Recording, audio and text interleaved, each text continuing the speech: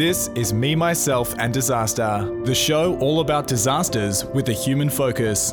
From hurricanes to humanitarian issues, we journey across fault lines to explore trends in disaster preparedness, response and recovery, and understand how our guests became involved in disasters. Over to you, Disaster Brothers, Josh and Andrew. Hello there and welcome back for another episode of Me, Myself and Disaster, the show where we talk all things disaster with a human focus. It's great to have you with us again as we navigate our way through what feels like a never-ending disaster landscape in the year 2020. Just last week, a tornado ripped through Auckland, tearing off roofs of houses and even injuring a woman giving birth in an ambulance in Otara. It's crazy stuff, isn't it, Andrew? Yes, it certainly is, Josh. And today on the show, we're talking more about women in emergencies. We're speaking with Amanda Lamont, who's the co-founder of the Australasian Women in Emergencies Network. Amanda will share her insights and experience in recovery during the recent Australian bushfires and discuss the strength of the female perspective in the disaster landscape. We're also going to explore steps leaders can take to change organisational culture so we can attract and retain more women in emergency-related roles. Now, what we've done, we had such an amazing conversation with Amanda. There was so much content. We've split this up into 2 episodes for you so that you didn't miss out on a single thing. Let's dive in. Today, the air is thick with ash and smoke, the landscape drained of colour.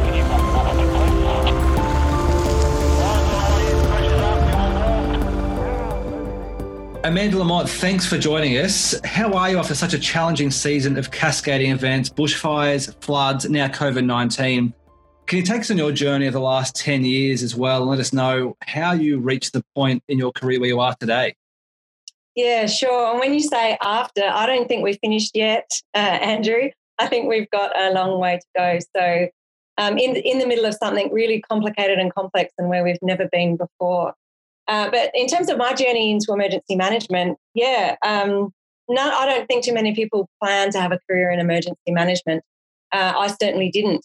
You might know I started life as a lawyer, actually a corporate lawyer in a big commercial law firm in Adelaide. And I found very quickly that wasn't my gig. And my sense of humanitarian, social justice, wanting to help people overtook the shoulder pads and the briefcases of the 80s. And I ended up travelling quite a lot over the course of various times of my life and came back to Australia after spending a year in South America, visiting a lot of poorer communities and spending a lot of time with kids in slums in Rio in Brazil. And I decided that was really a career for me to be working with people that were more vulnerable and experiencing harder stuff. That led me to working at World Vision in international programs and travelling a lot to these communities for about 5 years. And then that led to a role in the Red Cross, which happened to be in emergency services, which was really the start of my emergency management career. I worked at Red Cross and started volunteering in emergency services. And since then, I've had roles in local government and most recently at the Australian Institute for Disaster Resilience, which is very much focused on a national level of resilience building at policy and strategy level and sharing knowledge, information and wisdom amongst everyone who has a role in emergencies. And now I am a volunteer firefighter and I still volunteer with the Australian Red Cross. And I do lots of project work as an expert in disaster risk reduction and resilience, assisting in various aspects of disasters, both before, during and after. And most recently, I've been working up in Northeast Victoria, supporting communities and local government and other stakeholders in their fire recovery work. It's really interesting. And I think too, there's been certainly a number of people that we know, and we're both engineers and have changed our life to be in emergency management. And I think the lesson for me out of this and speaking to other people is just follow your passion and do something you actually want to do rather than what you maybe thought you wanted to do in high school. So, yeah, really interesting to hear that story and where you are today. Now, you mentioned, Amanda, that recently you've been working in the recovery space and doing some work after the bushfires. And it was the RFS commissioner in New South Wales that used the words himself, unprecedented, to describe what we saw over summer. And, you know, we look at the Sendai framework and there's a whole lot of conversation around building back better. But I'd love to hear your thoughts around what are you seeing locally on the ground? Some of the disasters that Andrew and I have been involved in, there's always a mix of sentiment after a disaster. There's some people that, you know, just will not have the capacity to build back and as a consequence leave the area. You know, some it motivates them and almost gives them a more steely motivation to stay there and build back better. But there's also people that, you know, go, I've got nothing to worry about. It's, you know, there's been a fire here. What have I got to worry about? When is it going to burn? It's not going to burn again in my lifetime. But what are you hearing on the ground and what are you experiencing? There is so much in what you just said then, Josh, and I could talk about that for a couple of hours. I won't this time. What I think the most important thing to remember about disasters is they are a very, very personal experience. Even within a household, every individual in that household is going to experience that disaster differently, from children to adults to partners to single people to business owners. So what my most recent reflection, just coming back 2 days ago from Corryong in northeast Victoria, is that there is no one size fits all for disasters in terms of preparedness or what you do in the response phase or most particularly in recovery. We have to address people's needs in terms of walking alongside them in their journey at an individual level, but also at the household and the community and the regional area as well. So there's lots of different things we need to do side by side.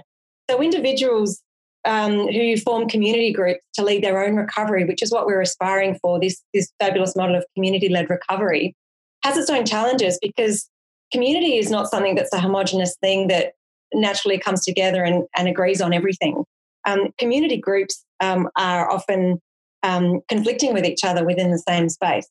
So some individuals, yeah, you're right, some individuals take a really lackadaisical approach and think, oh, she'll be right, won't happen to me, that wasn't too bad. A little bit like COVID, right? Oh, that wasn't too bad. I don't know what the big fuss was about. Whilst these were really catastrophic, unprecedented conditions over summer with the Black Summer, for some people that's been absolutely life-changing. For other people, they're sort of dusted themselves off and are thinking, not quite sure what the big fuss is. Absolutely imperative is to understand every individual experience about that. Now, you talked about build back better. Gosh, that is what I could talk about a long time. A couple of years ago, I was working on a project to review and republish the National Community Recovery Handbook. And Build Back Better is the national framework for disaster recovery. And we talked a lot about whether that was the right terminology. We didn't really like it, but we stuck with it because the concept of resilience is embedded in the better words, I guess. But the build and the back are the problems, right? Because recovery is not about building stuff or fixing stuff that was broken. And back suggests going back, this back to a new normal, snapback for COVID that we hear about. I don't like it because I think we should be actually building forward. People talk about recovering forward.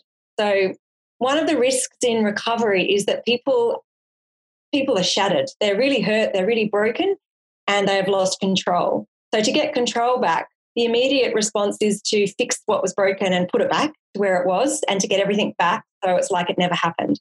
The reality is that's usually impossible for people. You can't build it back. Life has changed forever. It'll never be like that again. And the opportunity to actually recreate something or reframe something or build something that was better and build in sustainability, build in resilience into structures that weren't there before. But people are in such a hurry to repair themselves. They often rush into things and just go about putting the fences back where they were, putting the shed back where it was, putting the house back. We can talk about a flood plan. It doesn't have to be fires, but not necessarily making the best future-proofing decisions. And that future-proofing is really important. It's not just putting it back. It's actually saying, here's an opportunity here to make things better than they were. Give you a little example. Recently, I was talking, actually it was on Tuesday this week, I was talking to one of the men in the recovery team up in northeast Victoria, and he was talking to me about a community that he's working with. It's a really small community. I drove through the town and thought I wasn't there yet. I hadn't realised that I'd actually driven through it and passed it. Really tiny space. You hardly notice it. A couple of houses in an intersection. they didn't really have flame in their area, in their town. They had some indirect impact, but they are part of the whole recovery process, and they're really in the centre of where the fire footprint is. They sort of think we don't really need to get involved. We were okay. We weren't burnt. What should we be doing? Should we just step out of it? There are huge opportunities for that community to build its resilience. And that's when I started talking about what are we recovering? We're recovering resilience. So what we're doing is in our recovery process, we should be building in resilience for future events, because we know with climate change and a lot of changes that are happening in the way that we live and the resources that we're consuming, that these things are going to come and hit us hard. So it's about building in resilience in our recovery process and making some tough decisions. Now, we're not talking about land use planning yet, and we have to start talking about land use planning, and you sort of got to that, Josh. So complicated. I hope that's given you something to think about. Well, I think the really interesting thing is that we don't get a sense. We often think about the recovery space, and I 100% agree with you, it's those structural elements. And often, and I think it was disaster risk reduction really looks at and uncovers that, disasters are really around that social element. The consequences of a natural hazard is really the culmination of all those social issues coming to a head. And I know we were having a conversation yesterday actually with yourself, Amanda, around this. So, can you help our listeners understand, some people may have heard this idea around #no natural disasters. And I think you touched on it there around the social elements in the recovery space. But what does #no natural disasters mean in the Australian context? Well, it means the same as the global context. There is no such thing as a natural disaster, and we really need to stop using that phrase. Unfortunately, we have a Royal Commission, we have positions in government, we have people talking about natural disasters, and it really is distracting. It's distracting the conversation we need to be having. Why is that? I'll give you an example. A couple of months ago, there was an earthquake in northern Western Australia off the west coast. It was bigger than the Newcastle earthquake, which was clearly a disaster. But that earthquake of a bigger magnitude was not a disaster. It was a hazard, but because it didn't impact things that we value, it wasn't considered a disaster. So the terminology that I like to use and that we are pushing to use is natural hazard. It is only a disaster when it impacts us or the things that we value. And that doesn't necessarily mean to be our personal lives and our health and well-being and our homes and our infrastructure. It's also places of cultural significance. So things that we value, if they get hurt or damaged, that is a disaster. But unless they are, then it is a natural hazard. Another analogy is if you're standing on a jetty and there's a shark in the water, the shark is a hazard. If you're not in the water, it's not a disaster. But if you fall in, it's a disaster. So the shark is a hazard. It only becomes a disaster when you're in the water with the shark. So the reason why we don't want to talk about natural disasters is because if it's a natural disaster, people's tendency is to say, well, I can't do anything about it. It's a natural disaster. It's just going to happen. So I'm not going to worry about it. But if we say that it's a natural hazard that could potentially be a disaster, it tells us that we actually can contribute to minimising the impacts of it becoming a disaster by things that we do. Yeah. And that's at a really personal level and a community level, right? So we can actually do things in adaptation, mitigation, preparedness to turn a hazard into less of a disaster. And we talk about heaps of stuff, where we live, what we save, how we protect things, whether we leave our property or stay to fight, whether we build in a floodplain, whether we build our homes to a certain bushfire attack level standard. There are lots of things that we can do to make a hazard less of a disaster. And that's really around accountability. What do we value? What's our role and responsibility to protect what we value at a personal level, a household level, and a community level, and then at a social level? And what are we doing about it? To my mind, and I'll just put this out there, not quite enough at all of those levels. We're not doing enough yet because I think it's the cultural perhaps in Australia. She'll be right. Yeah. It won't happen. It'll be fine. We'll worry about it when it happens. And I think that's the really upsetting thing for myself working in this space is that when we talk about all these issues around land use planning, exposure, it's often the most socially vulnerable that are the ones that are going to be affected by this. They're the ones that, if we build in a floodplain, it's going to be cheaper land because it's going to be less desirable. And who are those individuals that are moving into those spaces? They're the individuals that can't afford to mitigate that risk with insurances. But even worse than that, they're the individuals that can't afford to recover themselves from those. If they can't afford to prepare themselves, how are we going to expect them to recover from these instances? So I love that. I love that we need to start looking in Australia and across the globe in a more holistic way around how we prepare communities and how we reduce disaster risk. I love that. And I think too, the world's population growing is going to make that sort of exacerbate those problems and those social issues. We're seeing it now with COVID. It's really the tipping point in some countries has been COVID to those social problems being exposed. And I think we're seeing bits of that on social media coming from America and other parts of the world. It's certainly a challenge for us. I was going to ask you, Amanda, around, I think the notion of the community getting involved is certainly for me something we're seeing more of and something that agencies are really looking to do, especially with climate change, people realising that's a threat. But what do you see as some of the other trends in recovery, and where do you see recovery heading in the future? Oh, recovery. It's one of my favourites. And I started my career in emergency management in recovery, actually. So I learned from some of the best, some of the people that, Andrew, you and I have worked with before in projects, really set me up for a really good foundation for what is this recovery thing all about. And I mentioned before, it's about recovering our resilience. I don't think we build resilience. I think that we all have it. I think resilience is something innate in us as human beings. And the recovery process is about finding that resilience and building up and recovering our resilience, which goes to that sustainability that I was talking about before. But when I started in emergency management about probably 7 or 8 years ago, recovery, the conversation was no one cares about it, no one talks about it. All the investment, all the attention is in that response phase. It's busy, it's crazy, it's flames and water and lights and sirens. And that was the rush. And as soon as the fire was out or the flood had been sandbagged, everyone went home. And then those that worked in recovery were left to sort of do that really hard, long yards work. And so our message then was recovery starts when the disaster starts. And so we need to be having somebody in the incident control centre who's responsible for starting the recovery process. I think that really has picked up momentum. I see there's a bit of a shift towards using the word resilience instead of recovery very quickly.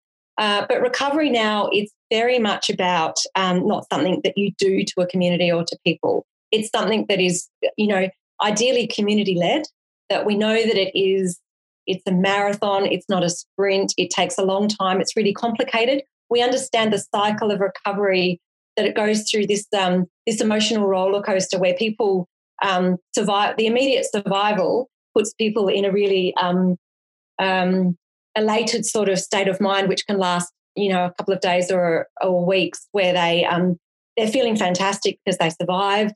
They've got real community cohesion, and then they go through the process of feeling disillusioned as things take a long time. Communities can break apart, fall apart. Individual households can have a lot of problems. And then after, years, recovery sort of kicks in and people start understanding that they're not actually in recovery anymore. They're living life in their community in a new way. So I really like to transition pretty quickly and stop saying you're in recovery and talk to people about saying you're in a new space now and this is what your life looks like now. For the region that I was working in, forevermore that will be a region that experienced a horrendous bushfire. It's part of its psyche, it's part of its makeup now. So that will be incorporated into everything they do moving forward. So recovery, it's got a seat at the table. I still don't think that we're investing enough in that mitigation and preparedness, which obviously makes that recovery process a whole lot different. But, just quickly, what are we recovering? Where I've been working, there are a lot of farms. The economic impacts of the bushfires have been absolutely catastrophic for those communities. And then to have the tourism element taken away from those communities on top of their businesses suffering has been totally decimating for a lot of people. And I honestly don't think that we've seen the worst of it yet. We really need to be there. People like you and people like me, we need to be there for these communities, to sit beside them and support them, because They have, I don't think they've seen the worst of this yet. They're heading into winter, it's cold, it's miserable, and there are no tourists. Yeah, it's pretty sad. And I think you mentioned something there that really struck a chord with me in terms of that everyone in the community is really going on this journey together, whether they're residents or businesses or those multinational corporates that are involved in that community. Everyone experiences the impact of the disaster together, although some are worse affected. But what do you think in the future? Do you see a role for the private sector to play more of a role? And I know in COVID we've seen a lot of large companies come to the table and be really involved. Do you see that happening in other types of disasters as well? Oh, absolutely. That's so exciting, Andrew. I love the idea of the private sector, the corporate sector, having a role to play, and they absolutely do, and they always have, actually. We just don't really see it as much. And I have so many fantastic stories of what the private sector does in the immediate response and relief and then recovery. For example, cyclones in Queensland, power's out, people can't get cash from ATMs. You know, the banks put ATMs on the back of trucks and take them up to Queensland and run them through generators so people can get cash. The most important thing for people is to get control back. Usually that comes by having money to buy a meal or to buy some fuel. The private sector responds to its customers' needs and more broadly to a social need. So private sector have been doing things like that for a really long time. They absolutely need to have a seat around the table. I think that we need to support the private sector in understanding what their role could grow into and be even more, because at the end of the day, the private sector employs people. People get impacted by disasters. So it's not just their sort of part of being part of the social contract that the private sector should be signing up to in Australia. It's also the fact that their staff and their clients are impacted as well, and there is an inherent role in supporting those people. So I'm all for having conversations with private sector, exploring opportunities. And that includes the insurance sector as well. They are such a partner. They are part of the emergency management sector without a doubt, like the media is. People don't often see that, but COVID really has highlighted the fact that disasters can actually involve everybody. There's no one that's not been impacted. And I think that is really interesting in terms of things like bushfires and storms and floods and cyclones, that we think of that as being firefighting or the state emergency services or the Red Cross or the other agencies that put on a uniform. But there are so many different players involved in the emergency element, which is absolutely the private sector. They've got the will, they've got the desire, they've got stakeholders, they've got shareholders, they have got a corporate social responsibility element. And again, people work there. People inherently want to help other people. We saw that in the bushfires. So the people in the corporate sector want to reach out too. If we can find a way to actually really push that forward right now, and I think COVID is potentially something that'll see us working more closely with the corporate sector at a broad range of more of those natural hazards.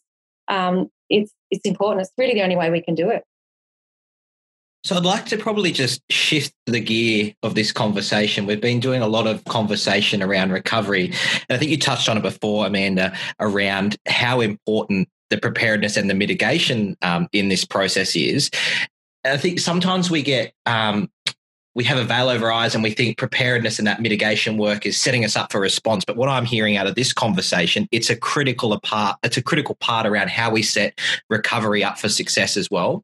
So in terms of preparedness, there's a lot that's been going on in this space across Australia and globally as well around how do we reduce disaster risk. But I'd love to hear your thoughts around what is your take on the industry, especially in preparedness? I know Andrew and I have been having a lot of conversations around, where do we get the most effective preparedness work happening? In your opinion, do you actually think that emergency services are the best placed organisations to be undertaking this work? Or is there better people or better placed organisations that could be helping in this space or be doing more? I think emergency services are second responders, second preparators, and secondary recoverers, because ultimately it all comes down to an individual or a household or a community. And I know I've said that a lot, but I think it's really important. It's up to individuals to take some accountability and responsibility and control of their own individual circumstances And that can extend to their broader community group, whatever that community is. It could be geographic, it could be in a work sense or a social online social sense. But it's really emergency services, I believe, in a preparedness context, are there to support individual decisions, to give people information, to sit alongside people with tools and resources to assist them in building their preparedness, and to sort of work as a team, really. So I think emergency services do have a key role to play because there's a lot of experience and knowledge, and I don't like reinventing wheels ever. There's a lot of experience that we already have that we can share with people, but it's about sharing knowledge and information with people so they make good decisions for themselves, and it includes in preparedness. One thing that concerns me is I've also said a little bit about this laissez-faire, lackadaisical attitude to disaster preparedness that I see in people, and I've seen it in myself. I live in the Dandenong Ranges. When I first moved here, I was really vigilant every summer about preparing. And the further away from 2009 and the Black Saturday fires, the less vigilant I am, the more complacent I've become. I see myself doing it. And what concerns me is that until people are personally impacted and hurt by something, the motivation to do something themselves, it's just, we're too busy, it's not the priority, I can't afford it, I've got other priorities. Particularly vulnerable communities, they're trying to, some people are trying to eat every day, let alone have a disaster preparedness plan, which is where, we can provide more support. But preparedness is complicated. It's like insurance. What if I prepare and nothing happens? Or what if you don't and something does? So it is a trade-off. People who can afford it and choose to quite readily just pay their insurance every month and quite often never need to use it. So how can we build in that psyche of being prepared even though it might not happen, like we do pay for insurance? So I use this term preparing to recover. The reason we prepare, it's not about prevention. So do you remember we used to say prevention, preparedness, response, recovery? Yeah. I don't say prevention because, to be honest, in this environment, we can't prevent. We mitigate. I don't even like adapt, really, and we might talk about that in a minute. But to be honest, we prepare for stuff that's probably going to happen so that our recovery is better. So that's what we're doing. When we're preparing, we're thinking about our recovery. And the response bit in the middle, emergency services get in there and help us out. We really need that support. That's really important, working alongside communities. But, my big challenge in terms of the way I think and what I'd like to influence in the emergency management context is how do we get people and communities and organisations, private sector and others, to take stock, to think about what do I value, what do I want to protect, and what am I going to do to protect that? What steps can I take? And there are some really easy steps people can take. I was about to say, obviously a lot of our listeners are practitioners or maybe working in the industry. What are some practical tips for them about how can they increase community participation, or how can they bring the community on this journey? Do you have any practical tips around, for these individuals working in these spaces, how can we bring the community into this space? What are some practical tips around how we can partner with communities? Yeah, so very much it's really hard. And actually, I don't think anyone's nailed this one yet. But in terms of a community-led approach to emergency or disaster preparedness or recovery, community-led doesn't mean community alone.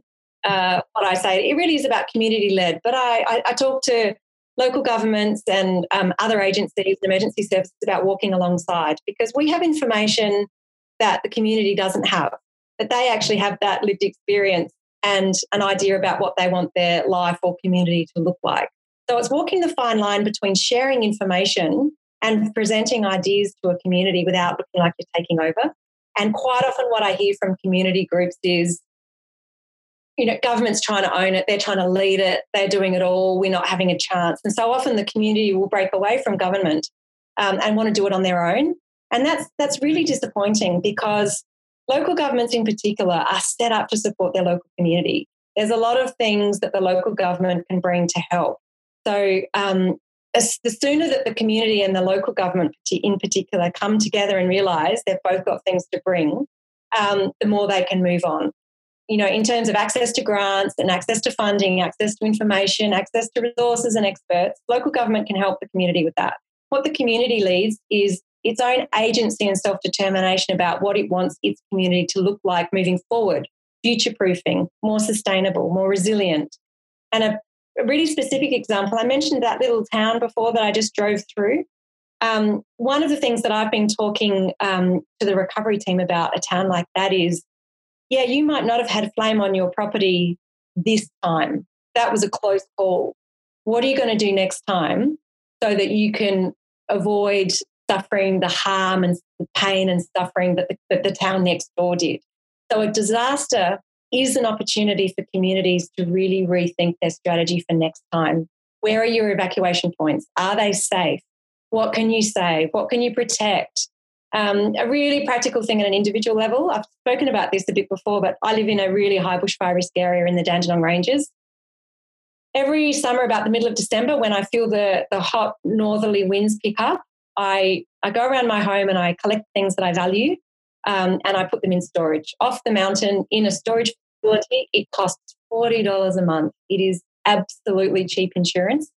I don't have to worry about those things. I know wherever I am that there's an element of my life that I have protected and it's safe, because I'm probably going to be on a fire truck. People say, what am I going to do in a fire? Well, I can't defend my property. It's really, you can't defend it. I don't have a water supply here. I'm using tank water and I'll be on the fire truck. So I've just taken that concern about I'm going to lose everything. I won't lose everything because I've chosen which things I'm not going to lose and I protect them. And as I said, it's $40.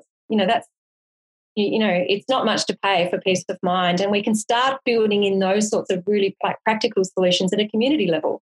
Yeah, and I think there's good and bad things. I think for me, this distancing from community for emergency services is possibly a consequence of the professionalisation of this sector, which brings good and bad things. But I think one of those things is that we've probably seen a bit of a distancing from communities and a distancing from involvement of the community. It's about, the government's there and they're so professional now and they can look after everything. I don't really need to worry about that. So I think over the next couple of years, we really need to, as practitioners, change that conversation and flip it back on its head and start to point that conversation back to the community and say, well, no, this is a joint responsibility. This is a partnership between the two of us that we need to work this situation out.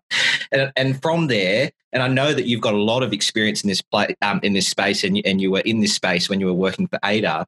I'd love to hear around what's your thoughts on spontaneous volunteers then? To me, that's a real raw, organic representation of a community standing up and empowering themselves to respond to an event. What does, we've been through lots of events and spontaneous volunteers in every major event come out, but they often don't get the recognition, or it's often seen as a headache for emergency services. Can you take us through what your understanding of spontaneous volunteers, what are their strengths, what are their weaknesses? And again, some practical tips for our listeners around how can they harness this in the future? Because it is something that we have to deal with. It's no longer an excuse that we can say, we didn't know it was going to happen. What are some practical tips around our listeners around how they can harness that really powerful workforce? Well, it's really interesting you talked about spontaneous volunteers because we recently produced a national handbook and we called it Communities Responding to Disasters.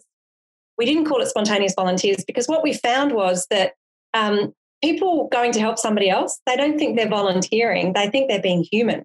So it is a natural human response to go and help somebody who needs it. We saw the absolute outpouring of money and help and people wanting to help over summer with the bushfires. It is very natural. So for somebody to say, we're not going to do that, I've heard people say that, we're not going to do spontaneous volunteers, it's too hard. Well, my response is, you don't have a choice, and that's a pretty stupid response because enabling people to assist and help out, particularly in their own community, is something that is incredibly important for the community and that person. So it helps them in their recovery, right, to help others. And who are we to deny somebody helping their own community? Secondly, we are so overwhelmed in the emergency services sector in those early days that we need all the help we can get. Why would we turn it away? So here we know that people come and help. We know that's coming. It's been happening for hundreds of years in disasters. You can read a lot of stuff around this. People actually risking their lives, not just spontaneously volunteering a cup of tea and a blanket. people spontaneously volunteer their lives in disasters to help others. And we know about this. We know this is what people do. So we know it's been happening for hundreds of years. We know that we need a hand. We know that sometimes the people that are coming from the community volunteering know best how to help. There's no excuse, as you said, to say, oh, we didn't know that was going to happen. We have no plan. We don't know what to do and we're actually too busy. We're just going to ask everyone to go home. That is unacceptable.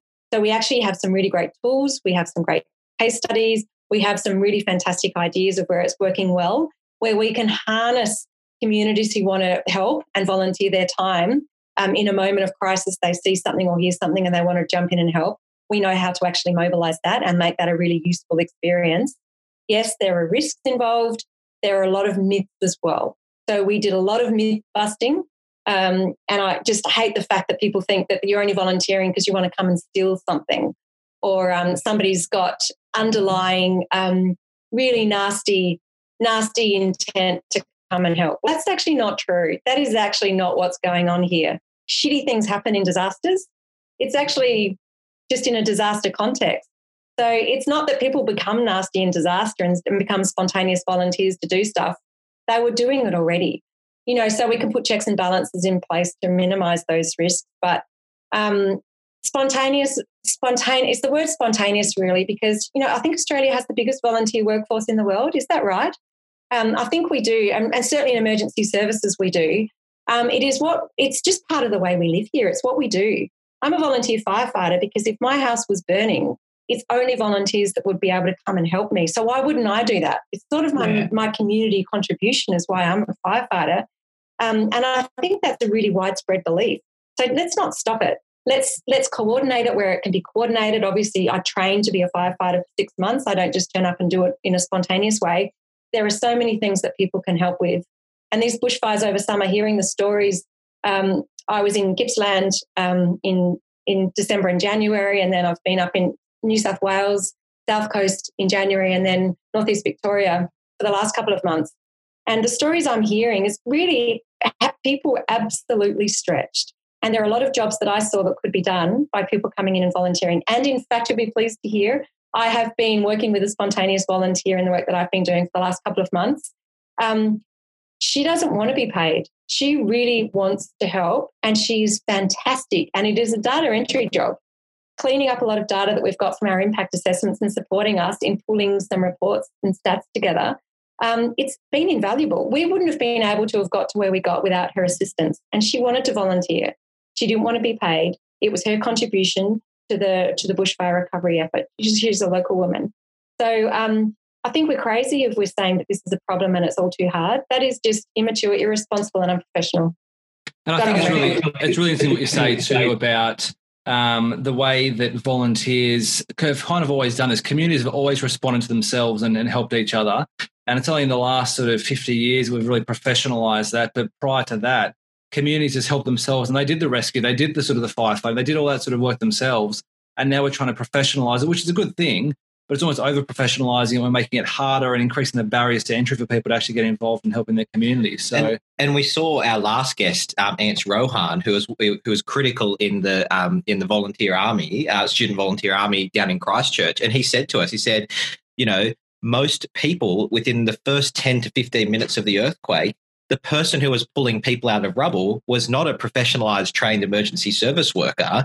It was the mum who saw someone caught under a bus stop that had collapsed. It was the construction worker who saw someone pushing a pram and pulled them out. So we've got to be realistic that emergency services and workers can't be everywhere at any minute, at every second. We need to build this capacity into our communities, especially if we are going to go down the line where we're going to see more events, more severe. And if we don't fix some of those land use planning issues, we're building in more and more risky areas. It's this cyclic thing that if we don't put things in place now, it's only going to get worse. Mm. So a really, really practical thing about those first responders, because I said I think emergency services are second responders. We see that. We saw that on the bombings in London. The Australian nurse, she was the first one there to help out. It's the person beside you that's going to be the first responder. And so in a practical way, what I would suggest is every person should have first aid qualifications, for example, really simple, because everyone should look at themselves as a first responder, because we actually are. And sometimes emergency services have made a bit of a bit of a problem for themselves, because we do this job because we want to help others. And so we rush in and do a lot of rescuing. Sometimes we can get in the way of that natural response by people around, and by rushing in to save others, where the community actually can do a lot for itself. There are some great stories of self-mobilising communities that have actually, there's a town actually not far from me here in the Dandenong Ranges. They've realised that in an emergency they will be cut off. Emergency services won't actually be able to get into them during a bushfire. And so they have actually upskilled themselves, and it's community-led, all volunteers. They've got first aid training, they've got psychological first aid training, they've got a space they can go to that's safe, and they've got provisions, they've got a plan, and they've got a structure. So they've actually a town that will survive and be self-sustaining for the first 72 hours on the assumption that no emergency services will come in. So that's just a pocket. That's just an example. It didn't cost a lot. It just had some people that really got the risk and knew what they could do about it, and tapped into emergency services to bring in the assistance and the training and the capability building. So if we just do that everywhere, we don't have to do it in Australia. That's too big. We just do it in one town by one town by one town.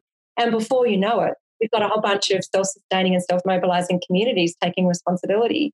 That's what it looks like. It sounds like a big problem because we always see it as being a national response we need to do, a national shift. It happens at one household, one town, one community. We just need to do it a small and small and small, and that'll expand out. It's exciting. I'm excited about just the future. What I'm hearing is just get started. Pretty much. Just get in there and get your hands dirty and get started, guys. Yeah. Well, team, that's all we've got time for today. Join us for part 2, where we delve into women in emergencies and Amanda's experiences in co-founding the Australasian Women in Emergencies Network. Catch you then. Thanks for listening to Me, Myself and Disaster. Subscribe today at memyselfdisaster.com. Learn more about disasters and follow our blog at disasterbros.com.